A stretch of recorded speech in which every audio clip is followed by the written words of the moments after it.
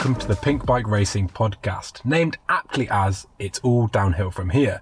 Now, naming aside, sometimes running a World Cup team really feels like an uphill battle, but it's weekends like this one that make it all worth it. My name is Henry Quinney, and sat opposite me is a certain Mr. Ben Cathro. Now, Ben, who has been looking for any chance to wear the tightest white trousers since his infatuation with Vince Neil began, decided to go through all of this starting a World Cup team, all just to try and race in the tightest, whitest trousers in a very, very wet Fort William. So Ben, talk us through this weekend and when can we expect the big hair? So, they're not that tight. There's a little bit of slack to them. I wouldn't say they were white anymore either, because they're currently sat in a bin bag in the back of the van we're sat in, decidedly brown. How are we going to get them white again? What are we going to do? I hope there's no one a fan of Saving the Planet listening, but they might be getting tossed. Yeah, I think we'll have to just dye in black and they can be the new black ones. I'm going to go at them. It's hot soapy water and some Vanish whitener. Housekeeping tips, that's our next thing. So, in these episodes, we're just going to give an honest breakdown of the race. The new bikes, the teams, the race itself, and maybe some gossip and plenty of speculation along the way. And of course, we're going to give you a rundown of what our world was like in our own little bubble of pink bike racing. Now, we record this podcast on the morning of the day after finals. Now, that means we're just doing it by the roadside in Ben's van. Harry, one of our media crew, wasn't a fan of the brick in a bucket in a cave soundscape, but I like it. I think it's pretty authentic, so we're kind of sticking to it. The Bucket Boys podcast was already taken by some KFC enthusiasts, so we're keeping it as is, but please don't expect any high levels of production because you just bark up the wrong tree. But before we get into the race at large, let's run over pink bike racing and how we got on, and how we did at the World Cup, how it went before the World Cup, our time in Scotland, and talk about some of the realities of running a World Cup team. So if we go back to Lords, last time we spoke to the viewers, a bit of time's passed. Lords came very early in the season, and interestingly enough, a race that's technically in the winter in France is far warmer and sunnier than a race in late spring in Scotland. It's funny, if it had been the other way, France would have been crucified. Yeah. Oh God, it's so irresponsible coming to Fort Bill in May and it's just a shit show. But yeah, let's talk through it, Ben. So give us a bit of an update about how the team's going since we last spoke in Lourdes. Okay, so Lourdes was our first big outing as a team. It was a collection of individuals who all could do their own jobs very well. Mechanics, physios, riders and everything. And they were all thrown into that event at Lourdes without much direction. It was... No, Ben. I won't hear that. we had direction. It's like the compass was just spinning. Yeah. I was like, right, well, you're a mechanic, fix bikes. You're a racer? Well, go fast. Yeah. So, I have never managed anyone. I barely manage myself. So, I went in very green around the gills and naive as naive can be. And we made it happen. Had some good riding, decent result from Amy, went pretty well, but a lot was taken away from that first round in Lourdes. And a lot of changes were kind of implemented for the testing camp when everyone flew over to do the national race at Fort William 2 weeks before the World Cup, and tried to be a bit more organised with that. Yeah, and started off okay. It was a strong start. More was learnt. So, the team meetings we were going to have every week. Are we going to have one of them? Team, right, okay, I'm actually going to start making a schedule for these things. But it's funny, man, there's so many just bullshit corporate words like team building, synergy, and it's just, you do end up finding yourself being like, what we need is some more direction to utilise our available human resource. But factors that, even though, if you had a company of 8 people, imagine if you owned, say, a shop or something, and you end up having 8 members of staff. Be like, oh, that's actually a fair bit of planning. It's not just expected they're just going to turn up to work and sell the things. but because it's a World Cup team, we're all mountain bikers. Yeah. I think oftentimes it's, it is a big challenge. It's a big logistical challenge. I remember when I started doing when I joined Polygon, I was green, I was completely out of my depth. Just the ordering and getting the right things in the right place at the right time with the right considerations, like thinking about who's going to be where and who can take what, customs borders and checks, taxes, this, that, the other. I mean, you're going from sorting out yourself, which is, one thing, but I don't think it's a case of diminishing returns. I think once you get it's actually a shit ton more work to do 4 riders than it is to do 1. It's probably 5 times the amount of work, and I mean, Lords was this, to be honest, kind of wild experience in that, I think we got through it, but the application wasn't really there, I think it'd be fair to say. I feel like in Fort William and our test campaign in Leithen, we applied ourselves a lot better. And you know what's cool, man? I don't know. We had some pretty frank discussions. Not in a bad way, but just this is how I feel, this is how you feel, yada yada. I mean, and that's not just me, but the team in general. And honestly, I don't know, I'd rather have, and maybe this is going to get a bit gushing for you, Ben, but I'd rather have a boss that I like, that is open to development, rather than someone who's been there and done it all, but is a bit of a I'm trying to think of a word that doesn't begin with C. Is a bit of an idiot, So for me, it's fine, it's part of the process, and I think the staff and the riders are just, I think really highly of all of them. So I think it's a pretty cool position to be in. Yeah, well, I mean, I on reflection didn't even know what you're supposed to do to manage a team. To be honest, to manage anyone, it's I would assume that you tell everyone, right, we're going to be doing an event at this time. Here's your flights. We'll see you there. Do your jobs there. I didn't. We've been talking about things like corporate structure and who answers to who and all that kind of stuff. I don't have a clue about any of this. This is all people would say, why aren't you doing this? And I was like, are you supposed to do that? Is that a thing? Yeah. And I have learned a lot over this last couple months. Yeah. And it's been actually really interesting. Are we going to do that trust exercise where we fall backwards into each other's arms? I'd be too tempted to do. Put you with Amy and just 6'7" of Scott, whatever it is. Yeah. No, she's strong. She can handle it. So another big change for us is, of course, Olin's coming on board, as well as Kushkor. Yep. So we've had lots of testing to do. I mean, it's the suspension is obviously for me at the level I ride, there's good and there's good and there's kind of not great stuff, but largely once you're on something good, you're happy. But I think when you're riding at an elite level, going between very good brands is very different. Going between your RockShox, Fox or Olin's, they all do feel different, and you do see that sometimes in terms of results. People sometimes drop off when they move from Boxer to Fox or vice versa. How's it been getting on with the Olin's? So, like you said, it's just very different. So I think you learn processes over time. So, I used to run Fox for years and years and years. So if I was riding and I felt something, I'd be like, oh, well, I just do this, and that sorts it. And then on the Olin's, I'd be like, oh, I'm feeling this. Well, this is what I used to do. Try it. Say add damping or change pressure or something like that. And go, oh, that doesn't make the same change that it would have done on another product.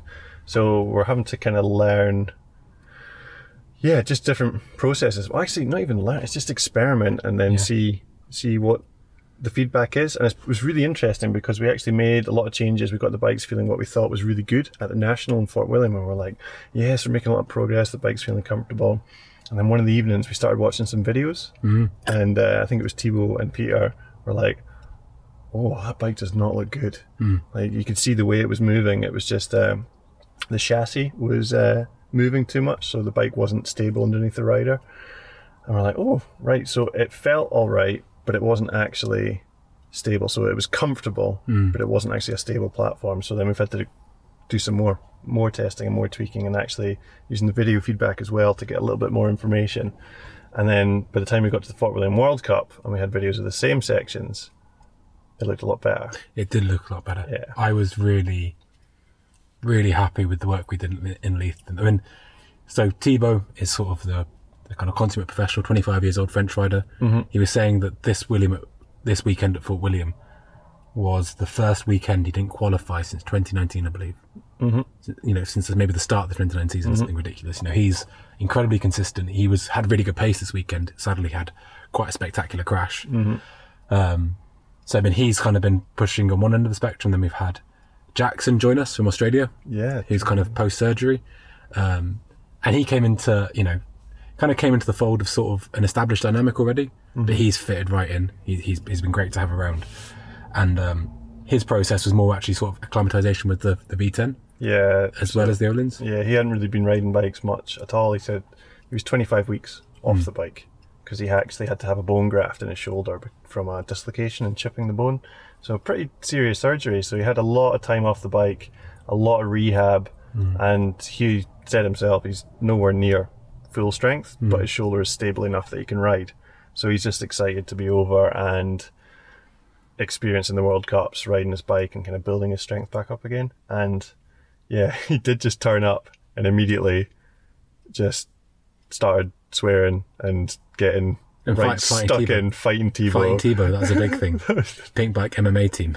But the funny thing is, so Thibaut's bigger and stronger, but I think Jackson actually used to do like mixed martial arts or something, or kickboxing. He's done something. He's done something because he's had training.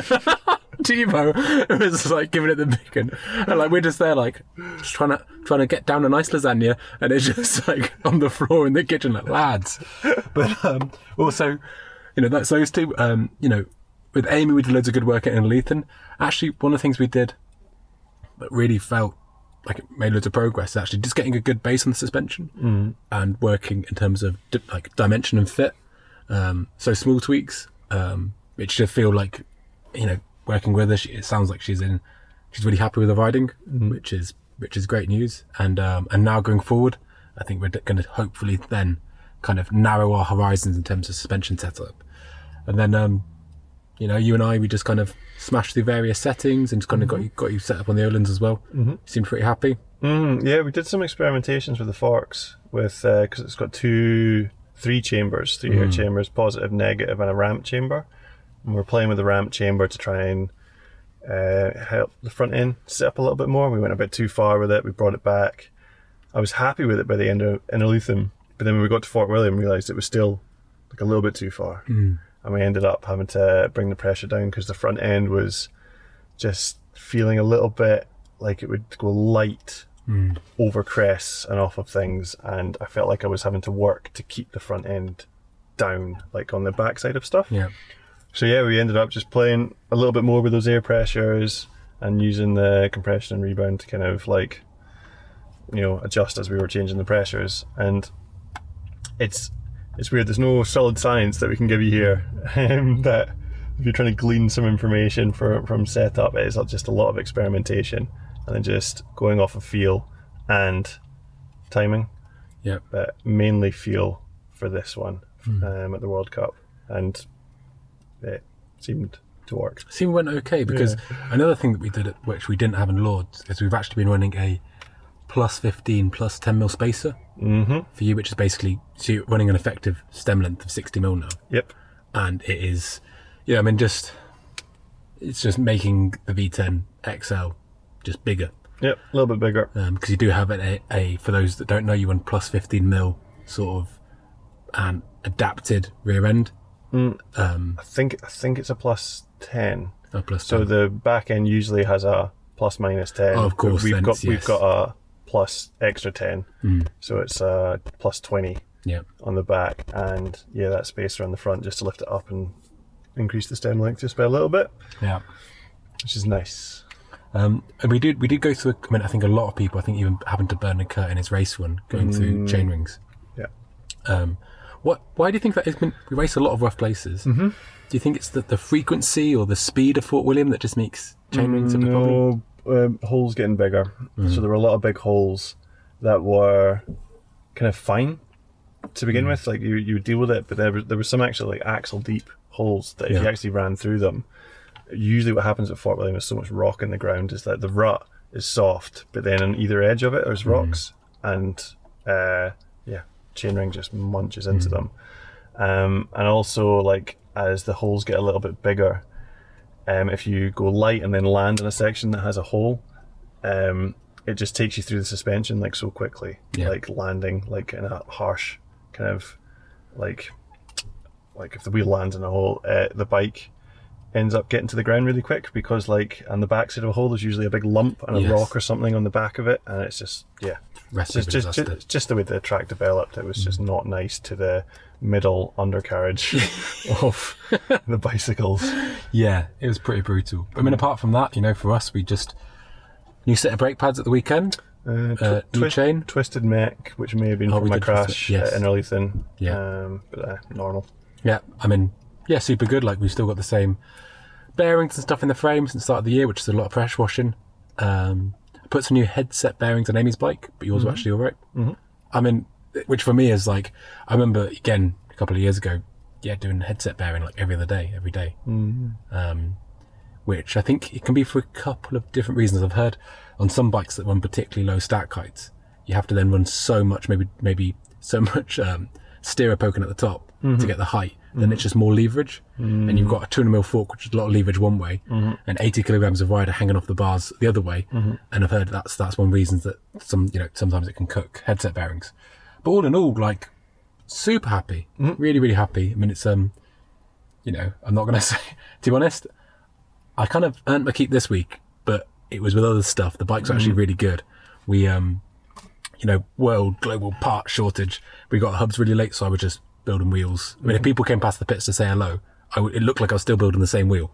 It didn't take me 3 days to build one wheel. Normally I do about a wheel in about 2 days. Yeah. So, but that one spare wheel is looking really good. But no, I mean, another thing people ask is, about wheels, and at this level at World Cup racing is a case of thread locking them, which sometimes people kind of get a bit weirded out by, but I think it's interesting just that, I think some people turn their nose up at it. Yeah. You need to thread lock them to keep tension. It's just the reality of World Cup racing, and also the consequence of it failing. But yeah, I just thought it'd be a nice little tidbit for our listeners just to hear about what. Maybe we'll check back in a couple of episodes and see what else we might have done. See if a whole like set of parts and stuff have disappeared onto my bike. No, I don't know how that happened. No. Well, I think Thibaut also scratched a brake lever and a stanchion in his crash in his race run, so we've not swapped them out, but we probably will. Yeah, for sure, man. But I mean, you crash on the rocks at Fort William, something is getting damaged. His arm, man. Yeah, the pizza. It's a big old calzone. It is pretty rough, like bleeding through his jersey. It looked quite dramatic. Yeah, it did look like the filmmakers were like, poor guy. Yes, drama. Slow-mo, get a slow-mo. Zoom. Yeah, right. Another thing I wanted to talk about is the Union team's bikes getting stolen. What was that about? That's gnarly. It's the kind of worst fear of a team manager, I think. I mean, there are other worse things, but it's the kind of thing that it's not out of the realms of possibility. Bikes get stolen. They're worth a lot. It's a huge event. Anyone that's wanting to steal bikes and wants to steal a lot of them, I mean, you look that's just like an easy target. But yeah, the World Cups have security. Yeah, I was going to say, so people will be listening at home and thinking, why the hell did leave the bikes at the pits? Can you just explain the thought process of why you might end up leaving bikes at the pits? So when teams start to get bigger, the logistics of ferrying people and bikes to and from your accommodation actually starts to become a little bit hectic. Especially when you've got the accommodation so tight in Fort William. Yeah, and it's like we didn't have much space. We had bikes in Amy's room, we had bikes in the hallway, we had bikes in the living room, like around the dining table. We were like bumping into them and stuff. So we actually, one of the nights, we were like, you know what? There's security. There's a team of security roving around all through the night. We'll leave the bikes locked in one of the vehicles at the venue. And we were lucky in that it was fine. But apparently they cut through a fence at the back of the venue and the Union's vehicle, a big Santa Cruz logo on the side, and I think they probably just saw that and went, right, Yeah, we're going for that one. And yeah, got a lot of their spares, a lot of the bikes. It's just shit, but assholes. pit space isn't cheap, No. you know? And it's like, I mean, to be honest, I understand that people, like I said, will be saying, how could that happen? But I put the thing, like, if you pay for security, if you put your bike in a hotel room and someone came up to your hotel room, kicked the door down and stole the bike, and the event security in the morning said, oh, by the way, at some point during the night, can't explain it, your personal belongings have gone, you'd probably be a bit pissed off. And I don't know the intricacies, maybe that's an oversimplification, but I guess when I saw the news thing on Pink Bike, I did flick through the comments and there were some people sort of hate to say I told you so sort of attitude of like, do you know what I mean? Like, oh, why'd you leave them there? And honestly, these people aren't stupid and they really care. It wasn't, it wasn't laziness on their part or anything like that. It was, you pay for security and you think you're going to get it. Yeah. Well, it makes sense. And then I think a lot of teams actually have someone that stay on site for that reason as well. So there would have been people sleeping nearby and they still didn't hear anything. Yeah. No one was alerted. So it's, yeah, it seems like a real safe bet to leave everything locked up on the venue. Because there's no security at the houses. Yeah. You know, there was security on the race site. That almost seems like the safest option. Totally. Yeah, but it sucks for them. So, yeah, I hope they get it all sorted. You know, luckily it's not straight onto Leargang now. Syndicate jumped in and gave him some frames. We gave him some forks. I think Specialized gave him some forks as well. And yeah, I mean, it just sucks. But hey, it is what it is. So let's go on to the race itself and talk about the junior women and both try and keep it not that too excitable and actually be relatively objective about the results. So Gracie Hemstreet won again. Fantastic result. Canadian rider on the Norco. Look, you can just move the biker out however she wants. She looks like she's full control of that Norco in the air, and it's kind of a bit jealous, to be honest. Yeah, man. Wish I could look that good. Dude, I'm there like fucking smashing my bump stop into the frame to get a sideways, eh? just running double bumpers on one fork. Yeah. Bang! Whoa! I really kicked out that time. I'm not sure how to bring it back. Maybe try slapping it the other way. Mate, it's funny because it's true. But Phoebe Gale, Scottish rider, who smashed the BDS a couple of weeks ago. Yep. What happened in a race, Rumbin? So we actually did a story of the race, kind of featuring what happened in the middle of the World Cup track. There's the World Cup Woods, quite technical section with a big drop across the road, and there's a really, really awkward turn just before it. And she came into it, didn't commit enough or got a little bit sketchy on the way in, and then got stood up in the corner, and it put her off balance enough that she had to brake to try and line up for the drop. Yeah. And then she'd already lost too much speed, and at the speed she was going, she would not have been able to clear the jump.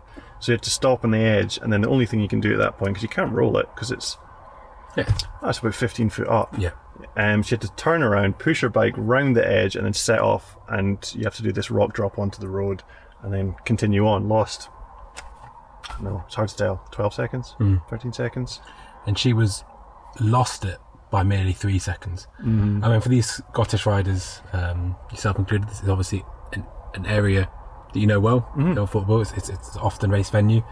So I think she would be, I would imagine at the start of the season, obviously I don't know Phoebe, I'd imagine she thought, I'm probably going to get a pretty good result in Fort William. Obviously got a second, which is amazing, but I would, obviously I don't know her at all, and it's pure speculation, but I think she probably would have thought she won for the win, and her pace showed that she definitely had it. Oh yeah, absolutely. Yeah, like that was hers for the taking. It was just a really unfortunate mistake on a really difficult bit of track that cost her it. But yeah, still 3 second seconds. Place. Yeah, very close. Yeah. And can you remind us who came in third?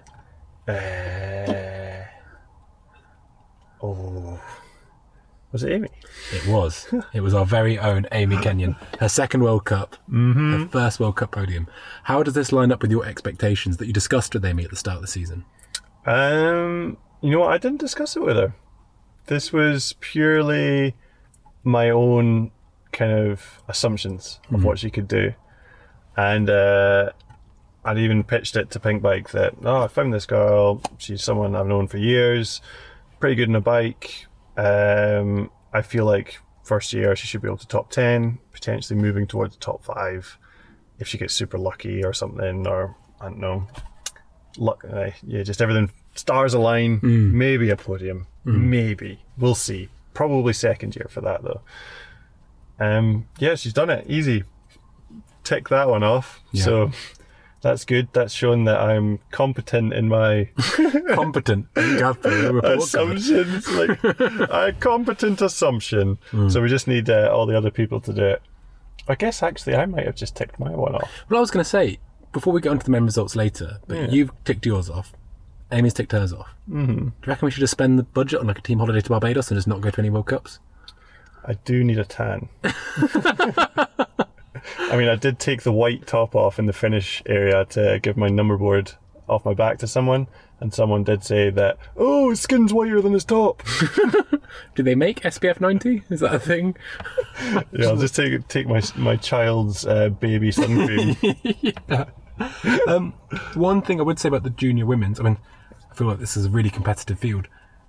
The big hitters maybe are yet to really show their hand this season. Isabella Yankova and Vanessa Petrovska probably haven't quite hit their stride in the way they might have thought they would. But that's racing. Yep. You know, you've got to be in it to win it, and you've got to part of it is a big part of it is not crashing. But yeah, I wonder how that'll shape up. Yeah, a bit of a break to reset. I feel like Isabella's feeling the pressure, you know, like she was the underdog last year that kind of rose up the ranks and started winning all of them and was unknown until last year. And this year, got into the Gen S Specialized team, world champion stripes. She's got that Monster Energy sponsorship. Yeah, that's kind of to the people at Fort William who maybe don't follow all of the racing, when they see a Monster Red Bull helmet, eyes on you, even if they don't know the sport. And thinking like your second year racing World Cups and suddenly all this attention is on you. I feel like she's maybe either trying too hard and maybe making mistakes, or maybe there's something we don't even know about. Yes, that's going to often be the way that's affecting her. And it's almost, I think it's unfair to speculate in a lot of these situations, but I chatted with her at the event because she didn't race, and she'd actually had a crash in qualifying and was suffering from some concussion-like symptoms. Oh, well, good enough for sitting it out. Yeah. I was like, sick. Yeah, same. I was like, great choice. Like, that's the smart thing to do. But I think I would love to see, how to put this, I would love to see more brands or more teams sort of, I don't know, like talk more openly about concussion to break some of the stigma, because I think these riders are so driven and they probably put so much pressure on themselves that to not race for something we can't perceive or an intangible thing often seems like a cop-out, but actually it gets a shit ton of my respect when someone says, you know what, this weekend isn't for me. And honestly, man, we talked about it in the Lord's podcast, but with Miriam Nicole. And then she comes saying, I've been struggling with symptoms of concussion for the last 3-4 weeks, whatever. I mean, it's her life, and you know, that's it's not for me to talk about her on a personal level. But I do just think, I don't know, man. I'm sure that, you know, they only have got a best interest at heart, but it does make me uncomfortable that team managers who will benefit from their riders racing are also the ones that maybe have to step in the way. I think it's a structural problem in racing, not a personality problem. It's not a personnel problem. And honestly, like, yet again, you know, probably the UCI listening will probably be thinking that Henry guy always giving us a hard time. But honestly, like, what are you there for? You're there to regulate the sport. Step up to it. Well, this is something the doctor we're using for our concussion protocols has been like actively trying to set up a concussion unit within the UCI for the World Cups, and he's just not been able to. It's mad. Yeah, but there needs to be an independent party because team managers can't decide. No, it's completely. Yeah, I don't know, man. I mean, obviously I should just win the UCI and fine, I'll do it. God. I'm doing everything else. I've never even said anything like that. Have you seen some of my pastel colour spreadsheets, Ben? That's what we need. Yeah. So, on to the junior men.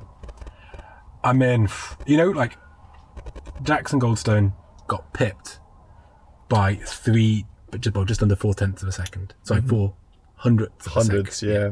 Super close. I think whatever happens, this, you know, in terms of that result and how Jackson feels about it, compared to the stomping that happened at the BDS, you know, I think it's an amazing result. You know, in both seeding and the race run at the BDS event, Jordan put around 8 seconds into him. Yeah. So to bring that Huge. back, and arguably Jackson, maybe save for a mistake, could have won it. He was up.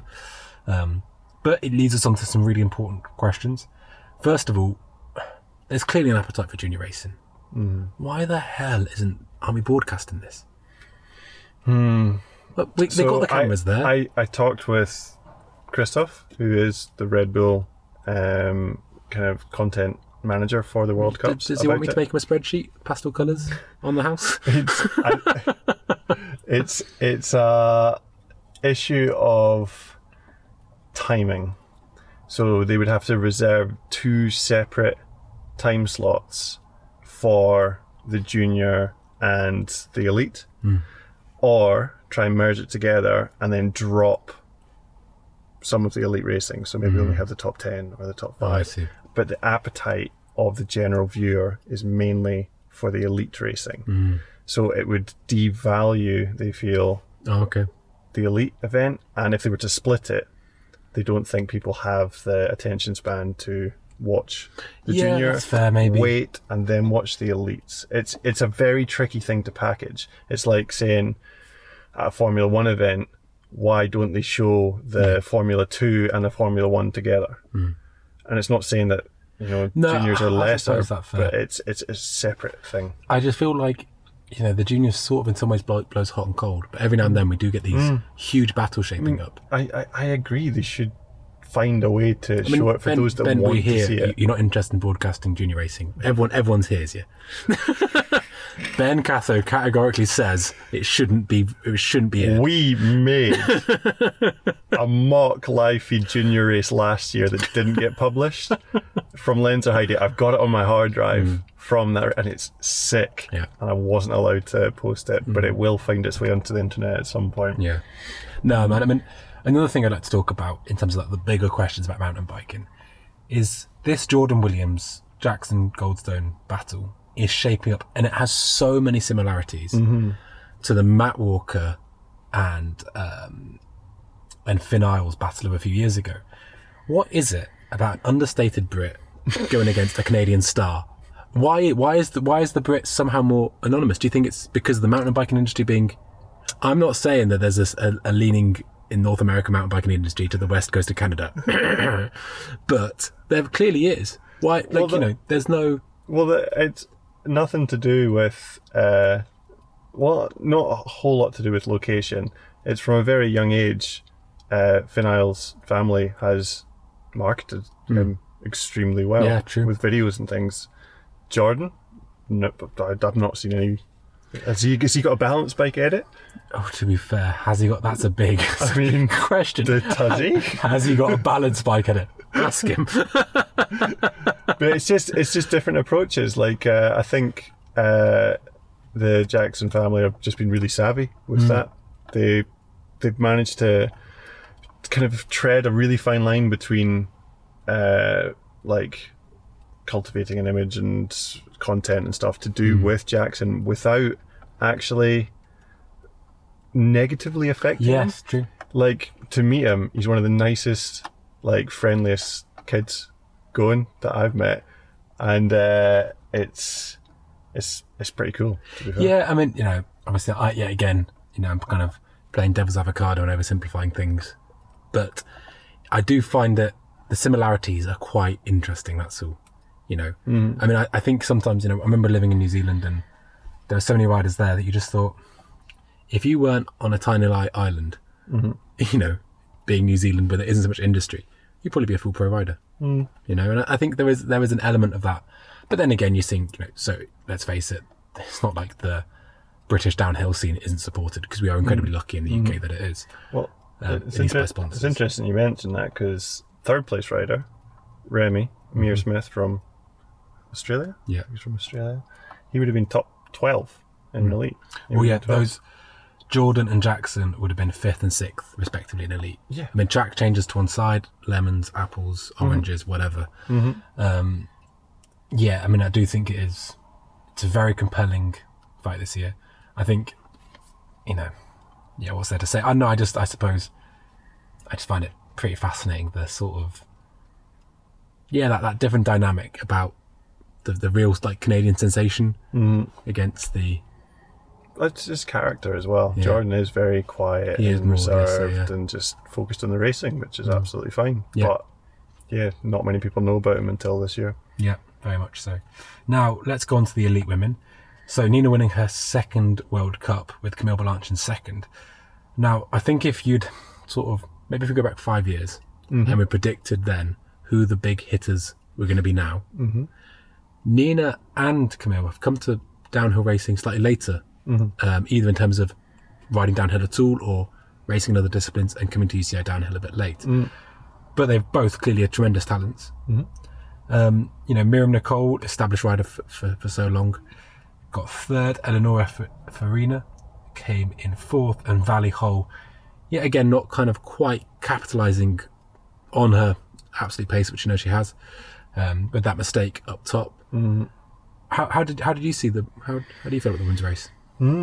So we actually, I picked Nina for Lourdes for Pink Bike Fantasy Team. Yeah. Like, I think you were commenting on it as well from videos from pre-season. She looked incredibly strong and a lot more controlled than she'd looked in the past.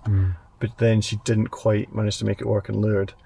So it wasn't a surprise to see her winning in Fort William. But going to your original question of who would I have pictured back then, you kind of just felt like Rachel Atherton would just crack on and keep winning until... Keep winning forever. It's a hard thing to predict. You never really know. Tani is obviously an amazing racer. She's already won so much. But she maybe, this last years, maybe it's post-COVID, I don't know, like in this sort of, after that break, she doesn't seem to be that perennial challenger for the overall. You saw, I think Marine Cabarrus struggled with a few injuries, Tracy Hanna retired, and they're sort of almost like a power vacuum. And the names that I suspected to go into that haven't necessarily done in the same way. I mean, obviously they're all fantastic talents, but I just think it's great that we've got this women's field that is less predictable.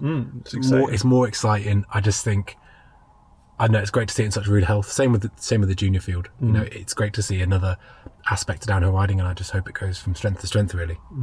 Yeah, I agree. It's looking really good. The racing is actually like quite exciting. It's very exciting.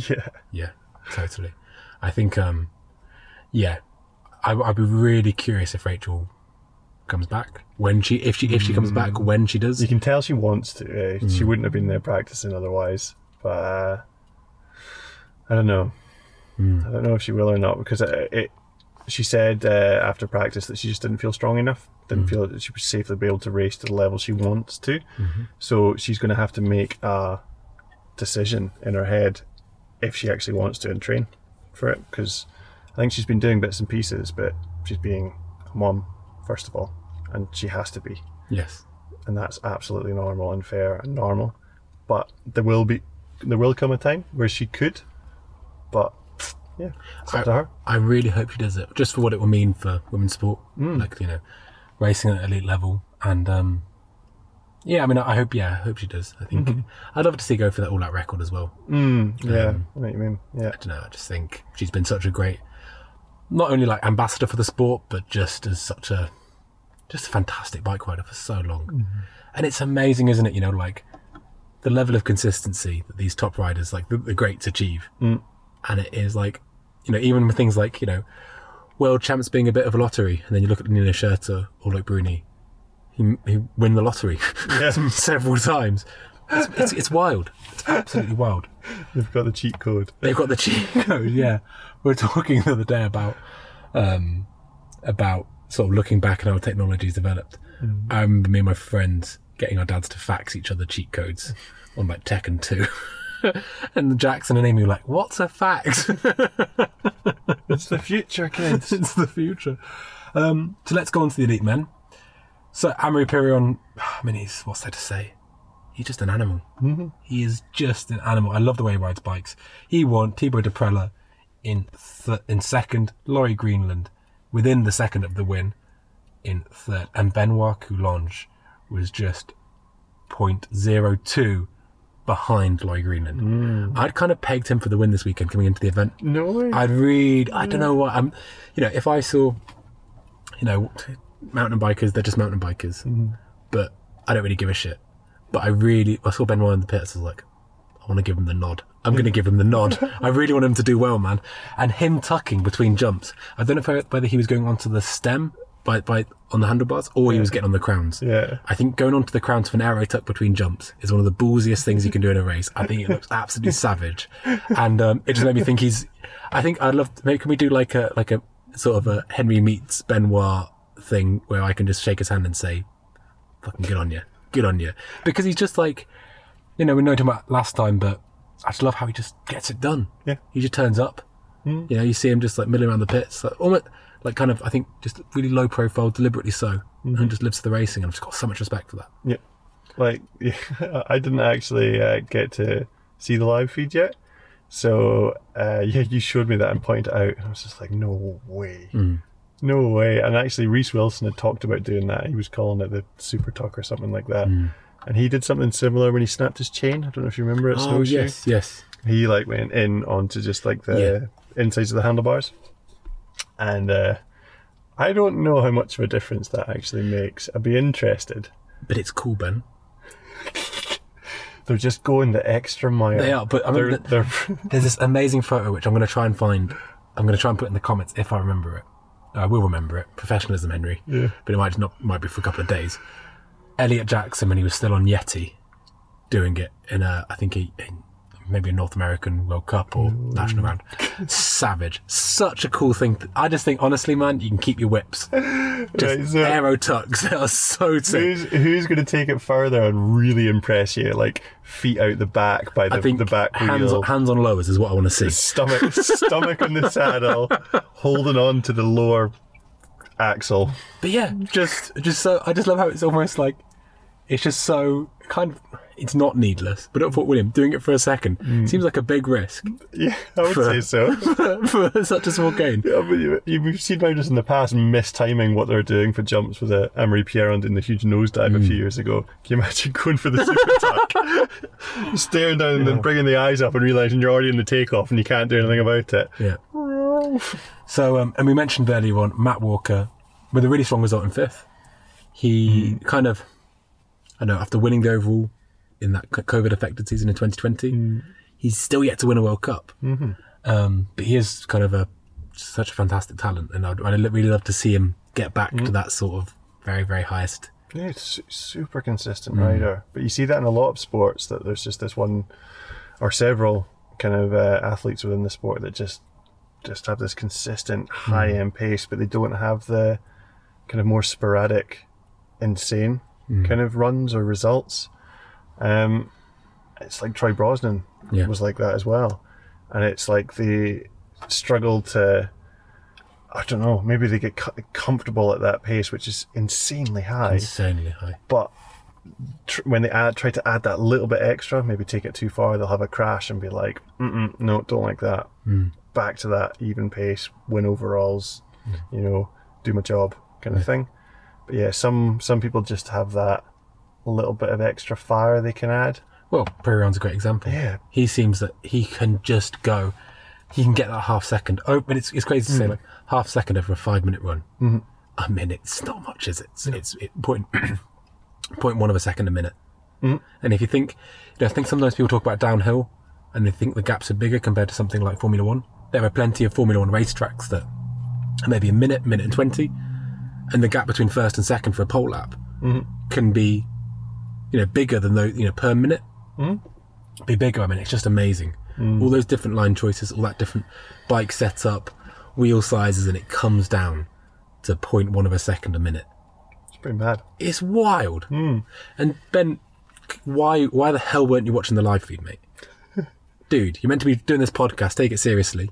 Do you have something better to do? Think it's some kind of big shot, huh? Luckily, we have our pink bike editorial hero, Ed Spratt. I thought you were going to line up the old Quinster then. Nope. No worries yet. Ed Fuck him. He was studying it for us and giving us all the details. He was doing great. Hey, it was. I don't know. The whole pink bike team kind of band together, and it's great to see people at Ed give us a hand. And great to see him at the race. Actually, never met him before. Yeah, but I know that was cool. Eh? Yes. Yeah, we're kind of from all over the place, so it's not like we all go to the pink bike offices in Squamish. You won't do that anymore, will you, Henry? I won't. No. Now I've a bit of a commute now. Yeah. I used to live opposite it. It was so good, but now not so much. At least for this next little period. So how was your day, Ben? How was your Sunday? So my Sunday was nice. I started with a panic drive back to the pits. Back from the pits to get a turbo bike for the junior racing, which I'd forgotten to plan into the schedule that I had to get. And Craig, the physio, was waiting in the rain at the bus turning circle, waiting for me to come back with his turbo bike. Poor Craig. And I was like, Craig, I'm coming. There's a queue of about 400 spectators on the way to the venue. I'm going to have to go past them with the hazards on. Oh, I'm going to do it. And then, I felt so bad. I was driving past it. We're going, sorry. And anyway, sent Craig off up the hill. Then our juniors in the race team raced and did quite good. 12th for Jackson, 2nd for Amy. But then I did a race. 3rd for Amy. 3rd for Amy. Yeah. Correction. 2nd in seeding, 3rd in race. Yeah. Then I did a race. And I had a very good run. No big mistakes. And a lot of people made mistakes. So I played my tactics and I kind of paced myself all the way down and had a good run, went into the hot seat, or sat on 2nd place on the hot seat for a wee while and finished up 24th, which was my best result in a long time. Oh man, I was so stoked. I was so stoked for you, man. And Amy, I think wrenching for 2 Scottish riders at a Fort William World Cup could go one of 2 ways. And it went really well this weekend, But it's really weird because signal is patchy at Fort William at best. So you don't, as a mechanic, you don't know. No, you're going down in the gondola going, oh gosh, I hope they had a good run. I hope they got down in one piece. And honestly, man, absolutely made up for you. And I think it's just been, I think it's just super cool. For what it's worth, I don't know. I'm sure you have your own motivations and you have your own targets and stuff like that and what you want to do, but from my half, it was just an amazing weekend and I just absolutely thoroughly enjoyed it. You and Amy were great to work with and bike got down in one piece, rims held up, wheels held up, brakes held up, just absolutely stoked for both of you. No, it was a cool weekend. Everyone was so good at doing their jobs within the team that for me it felt like the riding part was so easy. So easy. Everyone was on time for things, and when it came to doing the warm-up, Henry would come over and be like, it was 10 minutes until the start, it's a 10-minute delay, I'll come back over in a sec, and Craig would take me through, do a few sprints on the turbo and activating some my shoulders, and then Henry would come over and be like, right, I'm going to head to the start now, we'll meet you up there. And it was just didn't have to think. It was brilliant. Craig was a bit of a hero this weekend. I've got a lot. Craig is our physio, sort of kind of performance guy. He takes the riders through how to manage their bodies, their diet, their warm-ups, their stretching, their physio, whatever. And he's kind of also just has this sort of role that kind of bleeds into a lot of areas because his evenings when the riders are riding, there's not so much for him to do typically. So he tends to basically really support the team in so many different ways. One of which was going up and bagging the good spot for the turbo training, which is very, very, very valuable. And as a mechanic, normally when you haven't got an extra pair of hands there, you're there making sure the rider has everything they need, whilst also, checking for track closures, bolt checking the bike, yada, yada, yada. And you've always got to kind of be within earshot, which makes doing that quite hard. It was great just to be like, sweet, that's all sorted, I'm going to come back and give you a 10-minute warning. And that felt felt really, really good. Yeah, it was sick. Really, really happy with how the team went this weekend. And great fun, great results. yeah, we're looking forward to Leo Gang in a couple of weeks. So what's on the cards for you then? So home, I get a night to myself, where I'm going to lie down and probably stare at the ceiling for a while and breathe. And just cry. Then the family gets back the next day, so I get to see the couple of babies and my wife, chill for a wee bit. Then we get straight to organising. I'm going to have to plan all the logistics for getting to Leo Gang. There's a Crankworks event afterwards, so I need to kind of talk with all the team members to see who wants to attend that. And there's a 5:10 athlete camp that the riders are going to go to, so just booking flights, booking vehicles, just figuring all that out.